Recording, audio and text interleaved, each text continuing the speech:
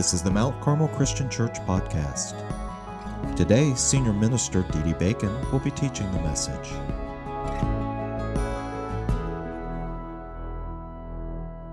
For those of you that are maybe jumping online, appreciate you joining us. Just to let you know, my name is Dee Dee Bacon.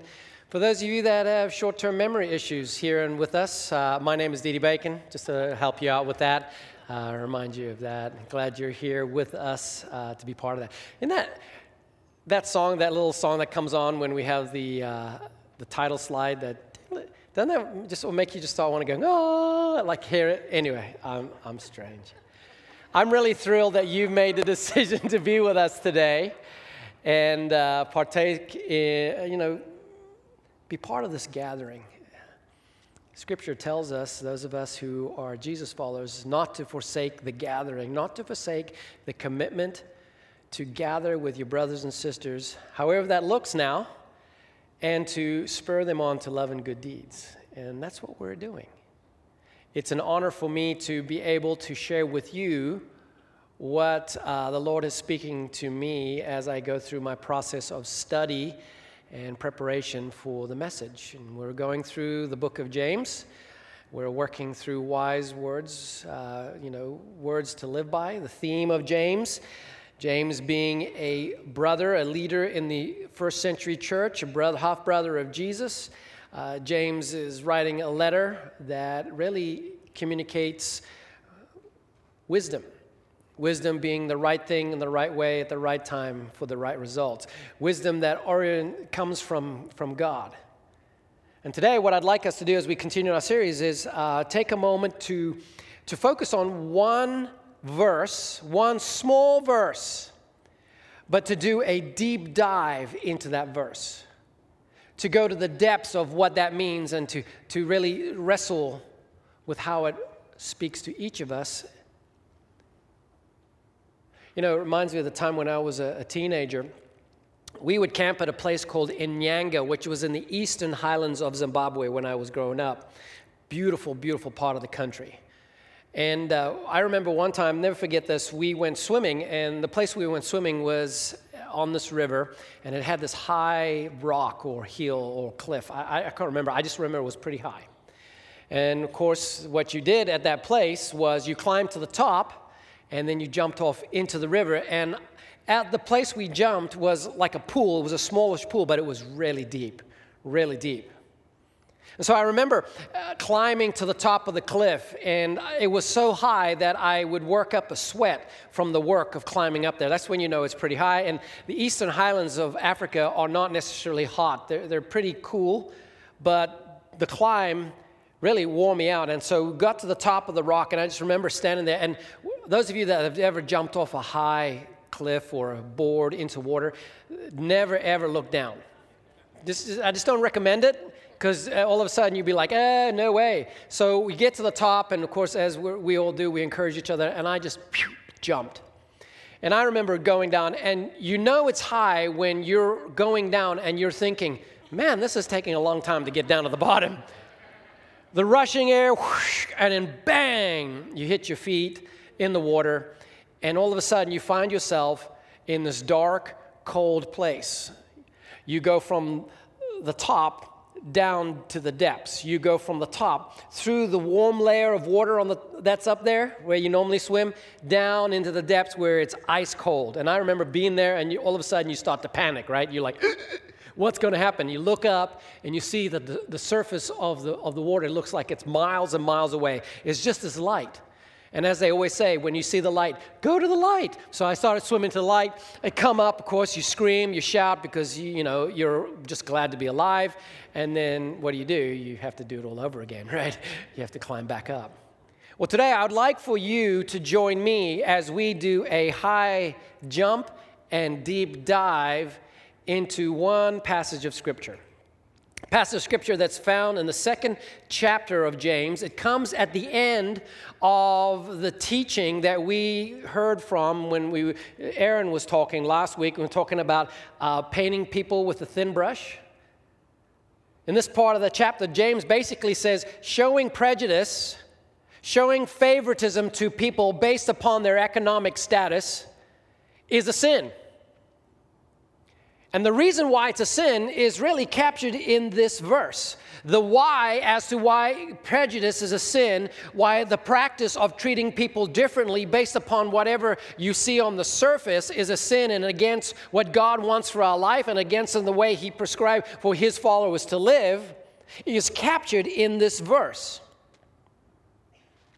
James chapter 2, verse 8. I'm going to be reading from the New International Version here. James chapter 2, verse 8. James says this, if you really keep the royal law found in Scripture, now understand here when he's addressing New Testament Christians who wouldn't have had our New Testament Bible. They wouldn't have had Matthew, Mark, Luke, and John and all the stuff that we have. Their scriptures was the scriptures of the Old Testament, the scriptures that were communicated to the people of God, the Israelites. The law and the prophets and the Psalms and the Proverbs and all that stuff on the front half of your Bible, right? If you really keep the royal law found in Scripture, he says, love your neighbor as yourself, you are doing right. You are living right. You are walking right with God. Let me repeat that. If you really keep the royal law found in Scripture, love your neighbor as yourself, you are doing right. All right, one little verse. Are you ready for a deep dive? Are you ready to jump off the cliff, as it were, and get to the depths that's found in this text? Let's do this. Let's take it piece by piece and really dwell on what he's saying. First and foremost, why is it called the royal law? Love your neighbor as yourself, he says, is the royal law. What does that mean? Well, literally, the word is the law of the king. Law of the king. And if you think about it, what he's saying really carries two meanings that I think are intended to both be communicated at the same time by this phrase, the royal law. First of all, he's saying this is a law that originates from the king of Scripture. And who is the king of Scripture? God himself. The ruler of the universe, the maker of all things, the definer of what is right and what is wrong, the lawgiver. The one who communicated to his people, this is what it looks like to live right with me within the bounds of my creation. If you want to walk with me, this is how you're to live. This law comes from the king. And the emphasis is like, this is the law of the king, capital T.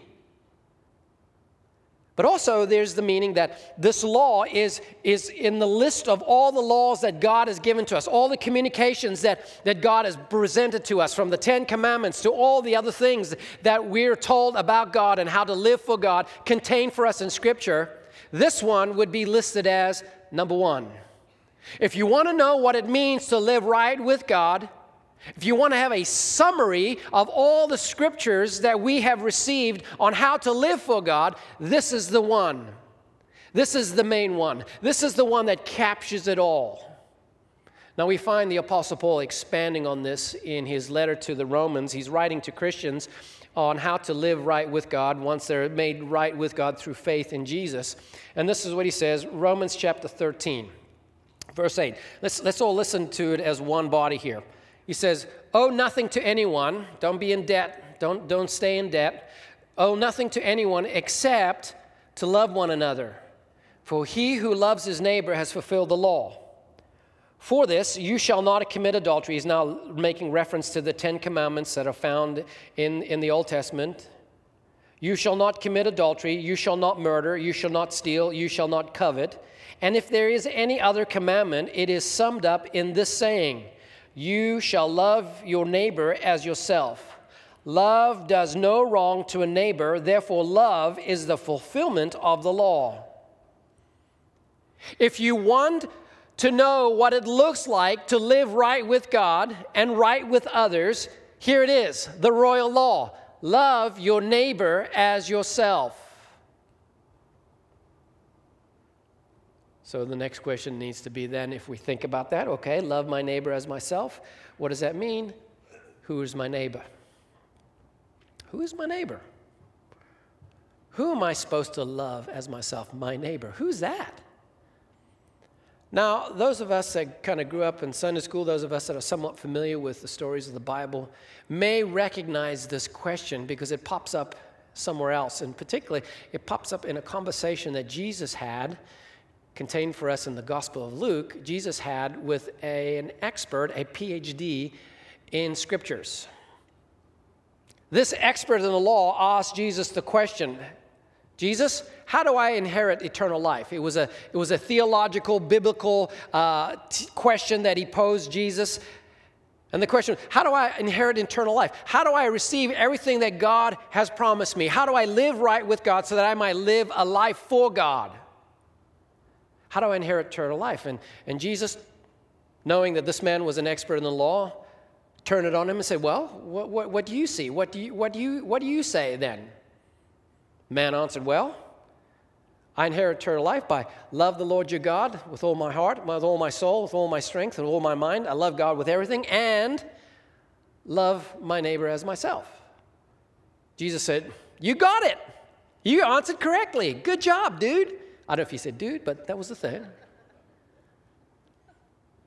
Then the story says, then the man wanting to justify himself, the man wanting to continue on in his success, wanting to make sure he was right, posed the question, well, then who is my neighbor? Here's our question. And Jesus answered in a story.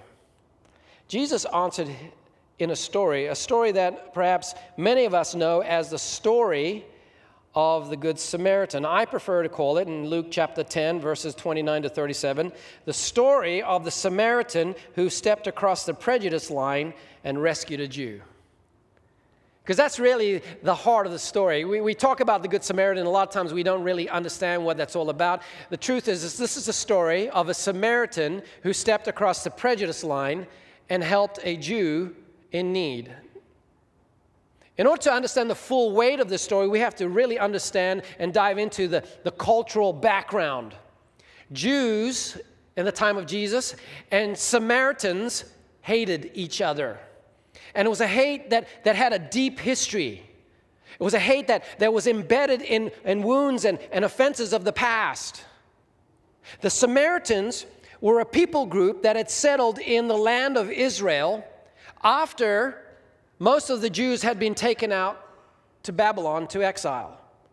And they were Jews who had intermingled with other peoples and incorporated with their worship of God the worship practices of these other peoples. And so they had kind of had a hodgepodge of a system of worship that was kind of worshiping the God of the Bible, but wasn't really the same, it wasn't legit as the worship of the Bible as prescribed in Scripture. Their center of worship was a place called Mount Gerizim. The Jewish center of worship was centered around the temple in Jerusalem. And when the people of Israel returned from exile in Babylon, the story is that they settled around Jerusalem. They settled in the southern part that we now know as Judea in the time of Jesus. They settled there and they were given grief by the Samaritans. And so this animosity began. They were like cousins that really didn't like each other, and they were really avoided each other. And during Jesus' time, you had Jews that were settled in the south around Jerusalem, and then there were the Samaritans who were kind of in the middle in that place, and then to the north was the region of Galilee. And they hated each other so much that travel between Galilee and Judea by the Jews, what they would do, they would go across the Jordan and come down, avoid the region of Samaritans so they wouldn't interact with these people that they hated so badly.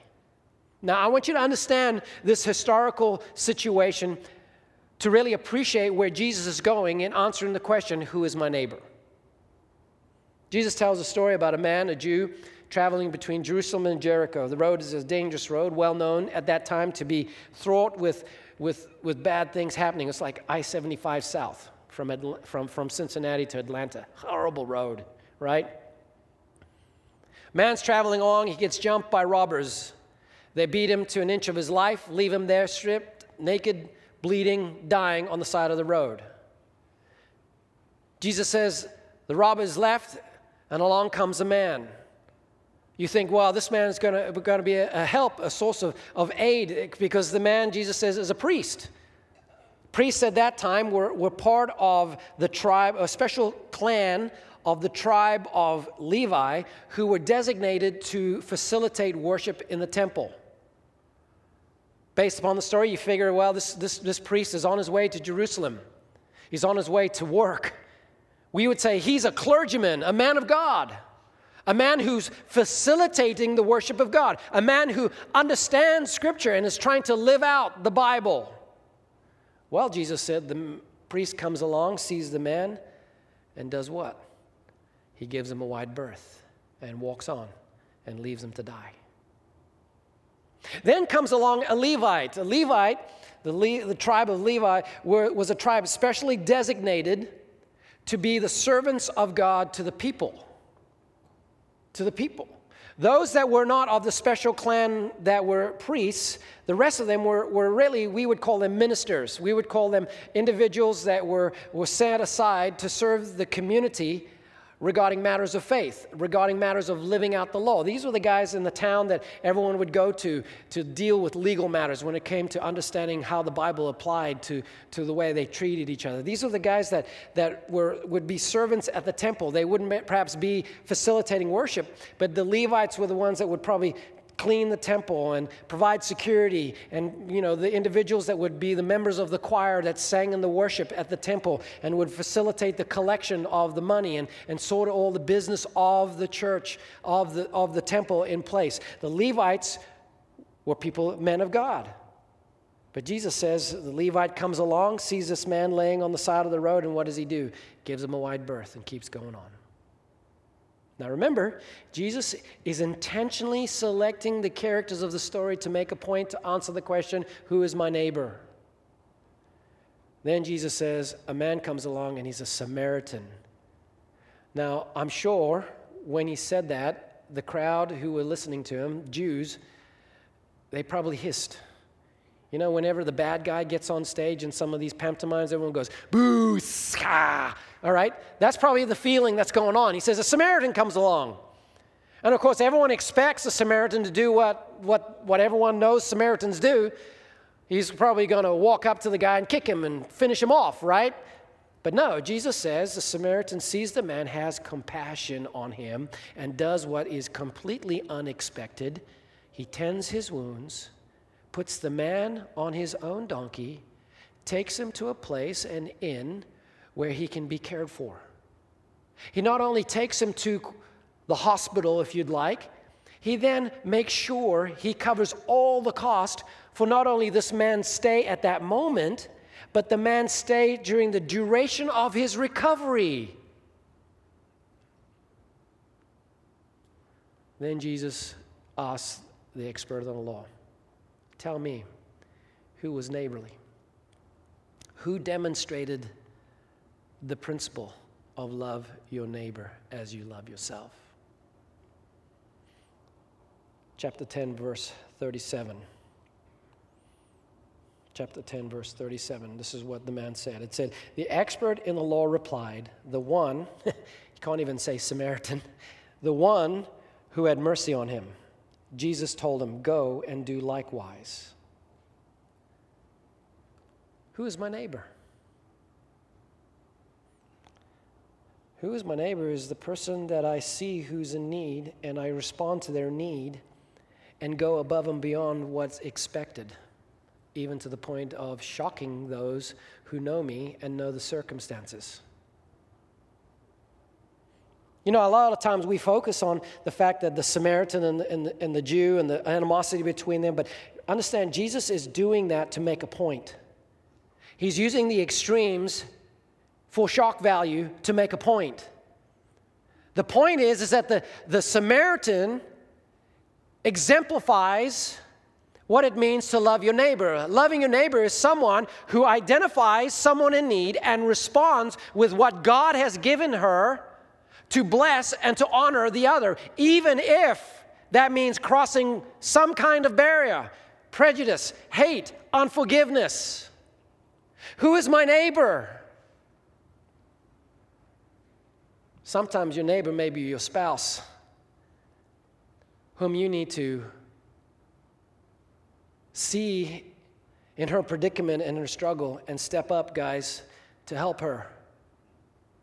Sometimes your neighbor may be your husband, ladies, who need you not to nag him with one more thing, but instead seek to bless him and honor him as he deals with a world that constantly challenges the question that all of us men have: do I have what it takes? Who is my neighbor? Your neighbor may be that person that has offended you deeply, that you need to let go of the offense and not hold them against them, and forgive as you have been forgiven. Who is my neighbor? My neighbor may be that person who has a different political sign in their yard, whom you engage in honorable conversation regarding political views, but still extend kindness and grace toward whenever they're in need.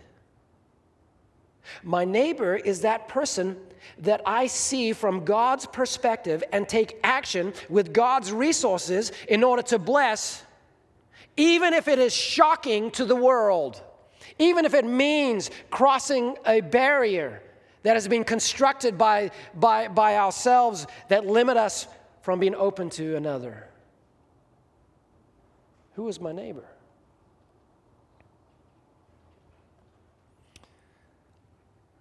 Let's go even deeper. I heard a preacher say that what's deep for us is typically what's personal, you know? I mean, who are the driving force between the organization Mothers Against Drunk Drivers? Mothers who have lost children to a drunk driver, right? They're passionate about it. It's deep for them. Why? Because it's so personal. Well, let's take this question to the personal level. Each one of us, let's ask the question, why is it the royal law? Who is my neighbor? Let's ask the question, what does love your neighbor as yourself look like for me? What does love your neighbor as yourself look like for me? Now, as we all contemplate this question, I'd like for us to look to the words of Jesus as a guide for us, because our tendency is to water down this serious challenge, because the truth is that for us to love our neighbor as ourselves is not natural. It's not within us by ourselves. It's a Herculean task that's actually beyond us. It's not natural. But we're not called to live in the natural as Jesus follows. We're called to live in the supernatural, right? It's not natural for us to love our neighbor as ourselves, but with all things are possible with God.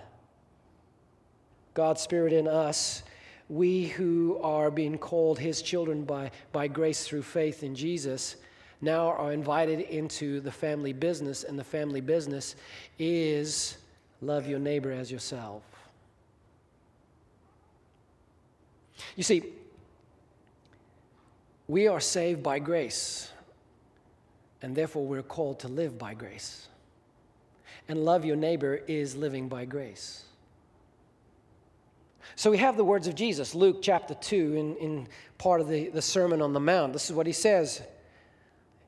He said, you've heard it said amongst the law, amongst you Jews, right? You've heard it said, love your enemy, love your neighbor, hate your enemy. But He says this, but I say to you who hear, love your enemies, do good to those who hate you, bless those who curse you, pray for those who mistreat you. Love your enemies, do good to those who hate you, bless those who curse you, pray for those who mistreat you. I'm reading this and I'm like, that is messed up. That is so upside down. That's not fair. That's namby-pamby, because quite honestly, you punch me, I'm going to punch you back. That's fair, right? You hurt me and mine, I'm going to defend me and mine, and I'm going to come at you back, because that's fair, that's right, that's justice. That's how we operate in this world. But the truth is that God has called us not to live by fair, but to live by grace. Why? Because He, through Jesus, has extended us grace. How many of you want God to treat you fairly? And if you put your hand up, you're going to be in trouble. I don't want God treating me fairly. Do I want to get what I deserve in terms of how I have offended God? No, I don't. Why? Because the wages of sin is death. And Dee Dee, you have sinned. You have done things that have fallen short of the glory of God. Therefore, I don't want God to treat me fairly. I want grace. I want God to treat me, believe it or not, upside down in terms of that. And I'm grateful for Jesus. And so if I stand before God and say, God, I don't want you to treat me fairly because I just want to tell you I'm with him, that guy sitting to your right, because his life was sacrificed for mine, and he offered it up, innocent life, the value equal to the offenses that I was due to pay. And I'm grateful that he offered it up, that I accept by faith, because I want to live by grace. And the message is that if you are saved by grace, therefore you become God's conduit of grace, a child of God who's called to be in the family business of God. We cannot say we're saved by grace yet operate with everyone else by law and fair. No, we're to operate by grace. That's why now this that Jesus says makes sense. What does love your neighbor as yourself look like? If you're a Jesus follower, this is what it can look like. Verse 31 of Luke chapter 6. Treat others the same way you want them to treat you. If you love those who love you, what credit is that to you? For even sinners love those who love them. If you do good to those who do good to you, what credit is that to you? For even sinners do the same. If you lend to those from whom you expect to receive, what credit is that to you? Even sinners lend to sinners in order to receive back the same amount. But love your enemies. Do good and lend, expecting nothing in return, and your reward will be great, and you will be the sons of the Most High, for he himself is kind to ungrateful and evil men. Be merciful, just as your Father is merciful. You know, it's in the same sermon, the Sermon on the Mount, that Jesus gives instruction on how to pray. We're told in other places his disciples said, "Teach us how to pray." And he responded in the same way. And he taught what was called the Lord's Prayer. How many of you are familiar? I learned the Lord's Prayer in the King James. Our Father, who art in heaven, hallowed, holy is your name, right? Remember that? Well, it's a model prayer. It's not meant to be recited. It's good to recite it because it provides a model. But it also gives you structure as to how to approach prayer, how to speak to God our Father, as Jesus said we're to. It's a model prayer. But in that model prayer, after our Father, the addressing of God, hallowed, holy is your name, what's the first ask? Our Father, who art in heaven, hallowed be your name. Thy kingdom come, thy will be done on earth as it is in heaven. What's the first ask? Thy kingdom come, thy will be done on earth as it is in heaven. What's the first ask? The first ask is a submission to the lordship, to the leadership, to the kingship of God, right? Your kingdom come, your rules, your will, your oversight, your kingdom come, your will be done. What people will do in your kingdom will be obedient to you, the king. When we pray that prayer, what we're asking is for God's kingdom to be here, where? On earth as it is in heaven. What does that mean? That means today. That means now. That means in this moment. That means in our decisions. That means in our present tense. We pray this prayer for God's kingdom to come here and now. And what does his kingdom look like? His kingdom where his royal law is lived out. What does it look like? Love your neighbor as yourself. Love your neighbor as yourself. You want to see the kingdom of God happen in your community? You want to see the kingdom of God happen in your marriage, happen in your rearing of your children, happen in the dealings with your neighbors, happen in where you are at work? You want to see the kingdom of God happen when it comes to the issue of abortion, when it comes to the issue of workers' rights, when it comes to the issue of prejudice? You want to see the kingdom of God happen in our lives and the transformation that occurs when people are transformed from the inside out by being people who come to grace and live by the Spirit of God where the kingdom of God rules. You want to see that happen? Love your neighbor as yourself.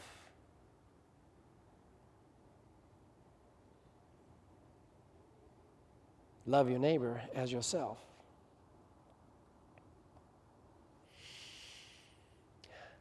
"2020. Right now, it's a bad word. But I'm going to challenge you to change that perspective and see 2020 as an opportunity that God has given us to see things clearly as they are. That we, who are Jesus followers, are citizens first of heaven. And the kingdom come, the will be done, is us loving our neighbor as we love ourselves, and how that applies to our day-to-day living. Of course, that's founded on the first, right? Love the Lord your God with all your heart, with all your soul, with all your mind. God's will, God's way is priority. That's why it's called a royal law, and the royal law and how I deal with people around me. How I deal with people around me is love your neighbor as yourself. I see people as God sees them, and I give to them what God gives to me in order to bless their life. What would happen to our community? What would happen to our community if the kingdom of God, as represented here at Mount Carmel Christian Church, what would happen to Claremont County if the kingdom of God, as represented as here at Mount Carmel Christian Church, began to practice the royal law with all the resources that God provides? What would happen? What kind of community would we have? When we loved our neighbors as ourselves, what kind of school would we have? What kind of divorce rates would we have? What kind of abortion rates would we have? What kind of workers would we have? What kind of neighborliness would we have? What kind of politicians would we have? See, I believe that we are at a time where perhaps our world has been shaken, and 2020 vision involves that we're beginning to see clearly what has become our idols. Our idols are those things that we put our faith in that become the source of security and safety. And guess what? Many of us have lost sight of who's the source of our safety and security, the King, Jesus. And we put our safety and our security in our guy in office, and our policies being enacted, and our people around us doing whatever, and us keeping safe from all disease, whatever that may be. And we've been shaken. And my prayer is to give thanks for that shakenness, because guess what? We now have 2020 vision as to what's important. Thy kingdom come, thy will be done on earth as it is in heaven. Love your neighbor as yourself. God has provided everything. And Peter, there's this beautiful passage. He says, God, by his Spirit, provides us everything we need for a life of godliness and righteousness. This is not a time to shrink back and to be discouraged and to be wrapped up in anxiety. No, this is a time to live out the royal law and to acknowledge who's our King and to live by the call for his kingdom to come and his will to be done on earth as it is in heaven.